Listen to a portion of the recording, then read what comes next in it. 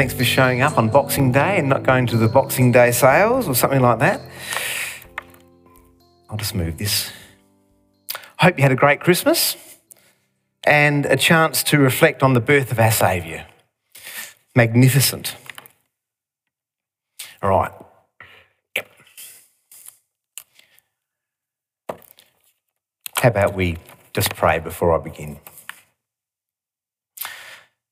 Father, we come around your word now and you are just so magnificent, and it is such a joy that you have enlightened our world by the coming of Jesus. And today we just sit under that. And Father, we just thank you for just the enormous blessing of knowing you. And Father, I just want to commit the words of my mouth, and Father, we commit the meditations of our heart as we come around your word now in Jesus' name. Amen. Well, here's the old pie graph again, guys. Just wanted to sort of help you track with where we're at with the Christian calendar. So we've come through the first 4 weeks of Advent, and we've looked at some prophecies in Isaiah which look at the coming King and what his kingdom would be like. 2 weeks ago, Andrew preached on the Magnificat, which is Mary's psalm of praise. She's pregnant with Jesus, and she goes to see Elizabeth, and she just has this overflowing praise and thanks for what God was doing through her. And then last week we had John the Baptist. Prepare the way, the King's coming. It's the most glorious thing. And he's saying, repent. There's one who's coming who's so great that I'm not worthy to untie his sandals. And bless you. And that leads us to Christmas, which is this week and next week we're celebrating Christmas. The King has come. Celebration. We should have party hats on today. It's a day of celebration. It's a day of joy. Oh, we're not focused on. Hi. My mother-in-law, Gail, is tuning in this morning. Hi, Gail.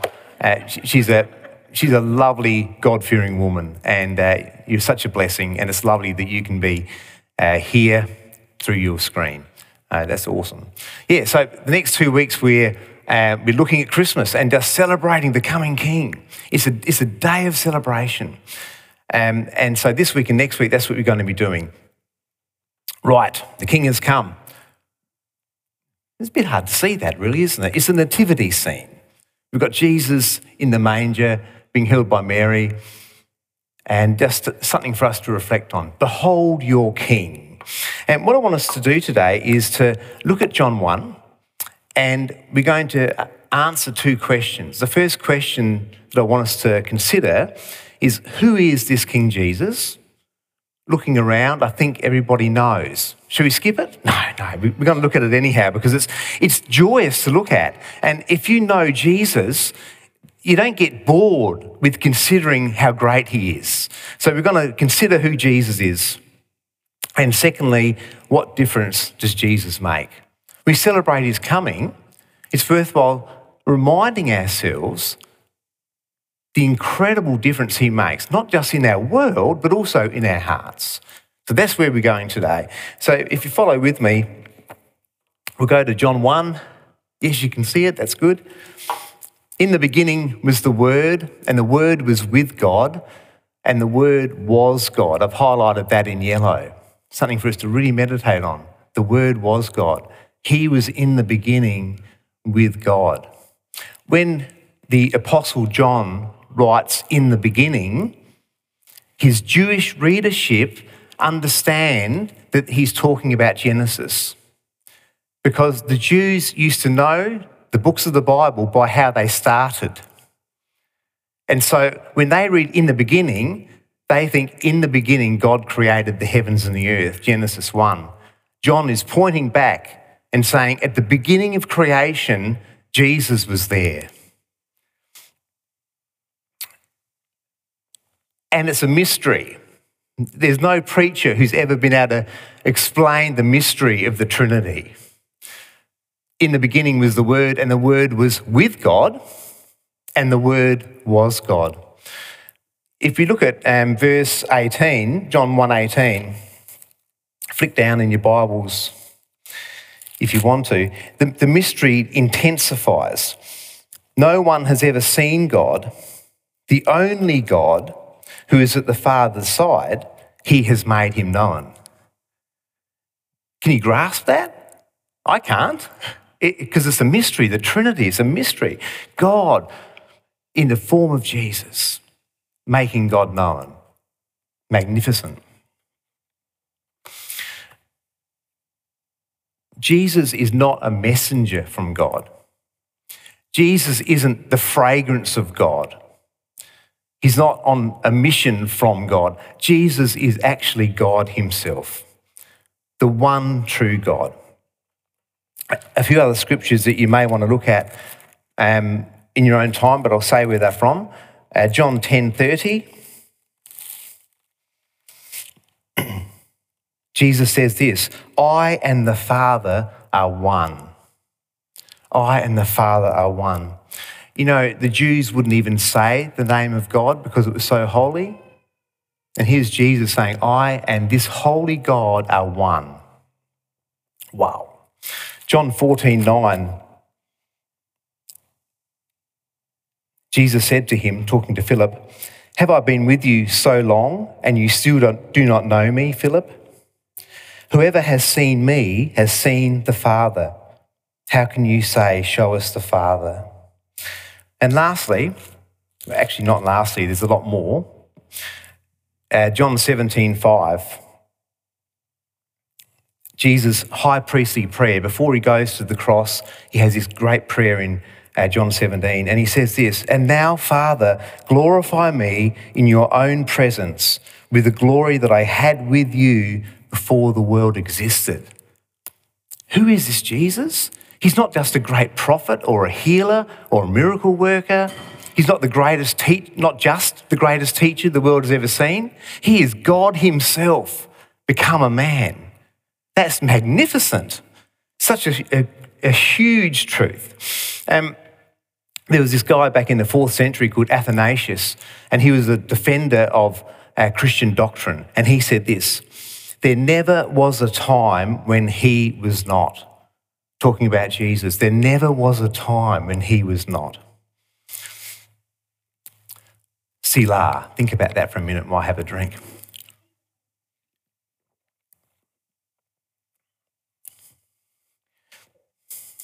Lo, within the manger lies he who built the starry skies. It's pretty cool, isn't it? Lo, within the manger lies he who built the starry skies. Into our broken world, a baby was born. Into a humanity twisted by malice and evil, into the black night of our sin, the entanglement of deceit, the wasteland of arrogance and pride. Amongst all the ransacking demonic forces of wickedness, rampant corruption, and abuses of power, despair and envy, lust and hatred, blindness, sickness, sorrow and death. What is God's answer to this world? Himself. Himself comes the little baby. Isn't it magnificent? The simplicity of God's plan. Sending himself, not a decree, not gold tablets with more commandments, not more laws, though the Old Testament laws are holy and righteous and good. He came himself to demonstrate what it was to live. Such a wonderful truth. What is God's answer? It is himself. Come as the baby Jesus. That answers the first question, doesn't it really? Who's Jesus?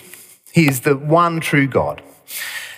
Next, what I want to look at is from John 1. There's 3 things I picked out, but there's a lot more in John 1 about what difference does Jesus make? What difference does his coming make?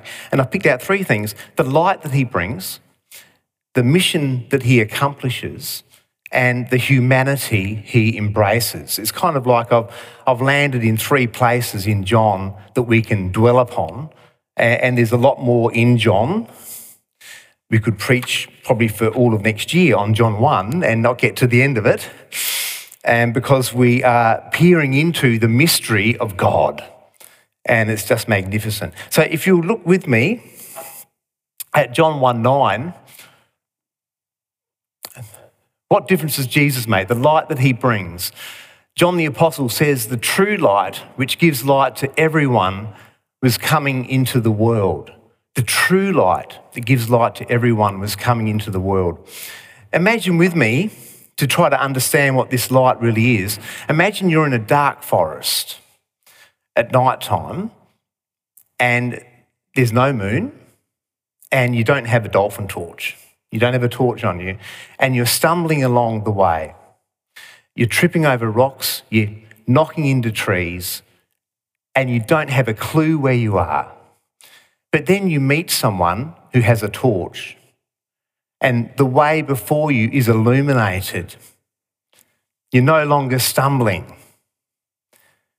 John the Apostle looks to Jesus and said, he is that true light that gives light for our world.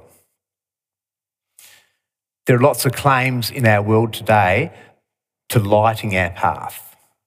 Some of them have a measure of truth to them. So science illuminates our path to a certain extent. And I'm thankful for the work of scientists over many years to provide us with insight into biology, how our bodies work, the laws of nature, how the universe runs, and all sorts of stuff. I mean, without gravity, without knowing about gravity, you'd have to hold things down, wouldn't you? Did you know only yesterday they launched a new space telescope? Only yesterday. So the Hubble telescope in space has been superseded by another one which they launched last night. And that will peer into our universe. And it's quite fascinating what that will uncover, I suppose. So I'm really thankful for the light that science brings, and also for the fact that our lives are very comfortable because of science. If you've ever flicked a switch and an air conditioner comes on, or if you had a hot shower this morning, or if you turn the key in your car and it starts, you're thankful for what science has brought to our world. In some ways, it has illuminated our path. Psychology has illuminated our path to a certain extent. We understand ourselves a little bit better. We know how to be maybe happier as we walk through the forest, the dark forest. And then there's some dubious lights like ideologies, political ideologies and economic ideologies and things like of that sort of nature, philosophy and things like that. There is some benefit to some of these lights, but John looks to Jesus and says, he is the true light, like no other. Why is that? Why is he the true light? Because he alone is God come to us. God, the creator of all, the one who spoke everything into existence. So we need to listen to him above all the other voices in our world. Jesus spoke of eternity. All these other lights in some way may help us for the next 70 years. But Jesus spoke big picture items. He spoke about eternity. He spoke about the judgment of a righteous God. He spoke about repentance, heaven and hell.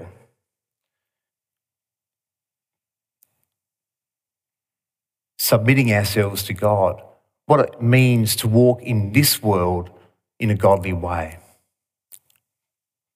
He is the true light. All other claims, in one way or another, illuminate the forest. Only Jesus' light leads us out of the forest, leads us out of that dark forest into eternity. Jesus is the only safe harbour.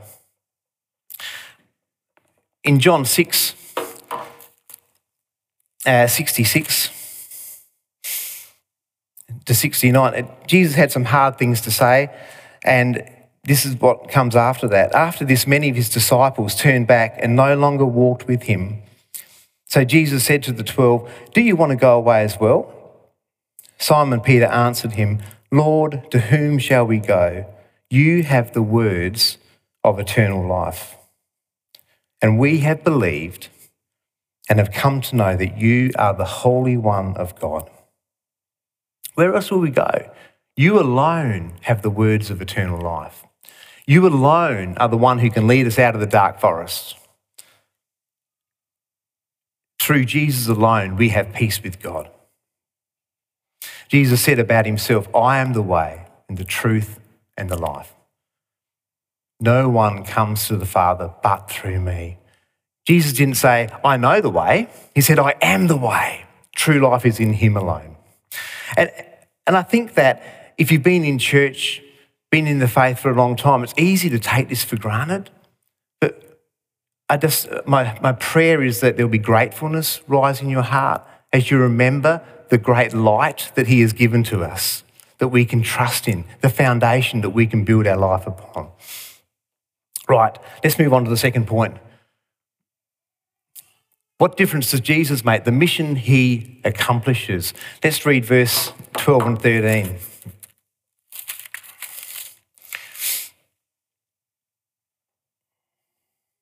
But to all who did receive him, who believed in his name, he gave the right to become children of God, who were born not of blood, nor of the will of the flesh, nor of the will of man, but of God. You hear that? You gloss over it so easily, what the scripture says.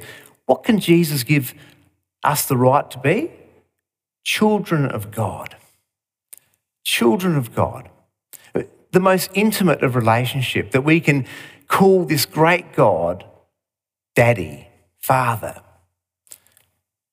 But there's a problem, isn't there? And the problem is sin. The problem is our own turning our back on a righteous and holy and good God. And we've all done that. I've done that. You guys have done that. And God, in his holiness and in his righteousness, has said that those that sin, there must be death. Death is the wages of sin, according to Romans 6. Death is the wages of sin. But Jesus came to repair the damaged relationship.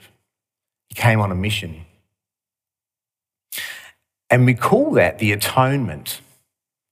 And atonement is not a word that we use very often, but you might know the word atone. We atone for something that we've done wrong. So an example might be that maybe if I've upset Brian, I pick on you, if I've upset Brian, I've said something out of turn, and so I ring Brian and say, Brian, can I come over and talk to you? And Brian says, yes, come over. And I go to Brian's house via Foodland, get some Cadbury plain chocolate. Just remember that if you ever upset me. And I go to Brian's house and say, Brian, I've spoken out of turn. I've engaged my mouth before my brain, and I've been selfish, and I value our friendship. Please forgive me. And Brian says, hopefully, I forgive you, Nige. Let's have chocolate. So we eat chocolate together. And I've atoned for that relationship by apologising and bearing gifts, yeah? But the problem is much worse with a holy God. It's more like adultery in a marriage. We've turned our back on the source of life. And a holy and righteous God says death is what is deserved because of that. It is serious. But Jesus came in order to stand in our place. Jesus became one of us, became our substitute, so that we could have that relationship with God again. There's a story, I don't know if it's true, but it's a good story. I'm going to tell it to you. There were two brothers who were brought up in London. They had a great relationship in their younger years, and as they reached adulthood, one of the brothers kind of started heading down the wrong track and got involved in a life of crime. And the other brother tried desperately to bring him back to the right way. The guy that got involved in a life of crime eventually murdered someone, stabbed him to death, and he had blood on his clothes. And he was running through the streets of London, being chased by the police and by police dogs sniffing out the blood, big knife in his hand. And in desperation, he went to his brother's house. knocked on the door. His brother opened up. There he was, white-faced, bloody garments, in an absolute state. And his brother said, "Come in, take off the bloody garments and go and wash." And while the brother was washing, the other brother put on those garments. And the police dogs sniffed out the house. And the law bust in, and the innocent brother was arrested and hung for his other brother. I don't know if it's a true story, but it's a great analogy of what Christ has done for us. He became our brother in order to stand in our place. I'll have another drink, I think. Let's meditate on that for a moment. It's a powerful thought.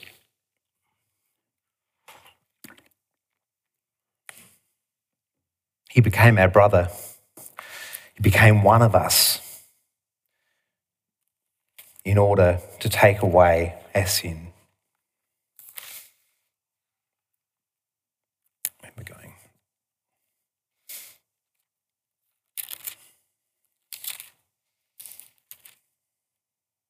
For our sake, he made him to be sin who knew no sin, so that in him we might become the righteousness of God. It's a great opportunity for us to bow our knee and just remember the greatness of our God. What difference does Jesus make? The light that he brings, illuminating our way like no other, and the death that he died in our place. Thirdly and lastly, but there's a lot more, the humanity he embraces. And the Word became flesh and dwelt amongst us. And I've highlighted that in yellow again. And we have seen his glory, glory as of the only Son from the Father, full of grace and truth. What a magnificent thing. John the Apostle lived with Jesus for those 3.5 years, rubbed shoulders with him. This great God, the only true God of eternity, wrapped himself in flesh and became a human being. And he didn't come down and sit on an ivory throne in a big castle and have envoys come and go. He came down and he rubbed shoulders with the prostitutes and the tax collectors and the common fishermen, ordinary people. The Muslims view the incarnation as profane. How could a holy God mix with grubby humanity? They think it's profane. I think it's most wondrous that my Lord would choose to become one of us. In John 4:6, it's the woman at the well. You know the story when Jesus speaks to the woman at the well, the woman of Samaria. And some of the early scriptures we kind of skip over, but I just love this scripture. It means so much to me. Verse 6 of chapter 4, Jacob's well was there. So Jesus, wearied as he was from his journey, was sitting beside the well. It was about the 6th hour. Did you hear that? Wearied as he was from his journey. Who is God? God is all-powerful. Create the whole world and all the universe in 6 days. And here is Jesus wrapping himself in human flesh and understanding what weariness is. I take great heart from that. I don't know whether you guys are weary at the end of another year, but you have a Lord who doesn't just understand your weariness intellectually. He's experienced it. He's become one of us. He understands. He is our great high priest who knows what it is to be human. There's another story in Scripture of Jesus being asleep in the boat, and the boat is being swamped with water because there's a storm, and he's asleep in the back. And it doesn't tell us why he was asleep, but I wonder if it's not because he's absolutely exhausted. He gets up before dawn, he seeks his Father's face, and then he mixes with the people who are just grabbing from him all the time. And he's exhausted. We have a Lord who understands what we go through. Check this out. This is from the Bible Speaks Today commentary series, there is no parallel in any other religion to the sympathetic presence of God in Christ, sharing our human struggle with us. Wow. That's about it, really. What is our response today? What is our response in hearing about this? The difference that Jesus makes, the light he brings, the mission he accomplishes, and the humanity he embraces and understands. I think it's adoration. I think it's just to glory in it and just to enjoy our Lord and love him. During Advent, there's a series of things called O antiphons, big strange word, which are said the last 7 days of Advent. And one of them, I think, is particularly powerful. And the beginning of it goes like this: O flower of Jesse's stem, in other words, son of David, you have been raised up as a sign for all peoples. Kings stand silent in your presence. And I think it's the most powerful thought. Nothing to add. Our great Lord has done it all. You might add the word politicians. Politicians stand silent in your presence. Nothing to add to the glory and the plan and the purposes of God. All the playmakers of this world, all the great people, all the people with influence will stand silent in his presence, the presence of our great Lord and King. And so what I wanted to do is to invite you guys to stand, and we're just going to spend a moment in silent wonder of our Lord. Please stand with me. And we'll stand for a few moments before we have communion together.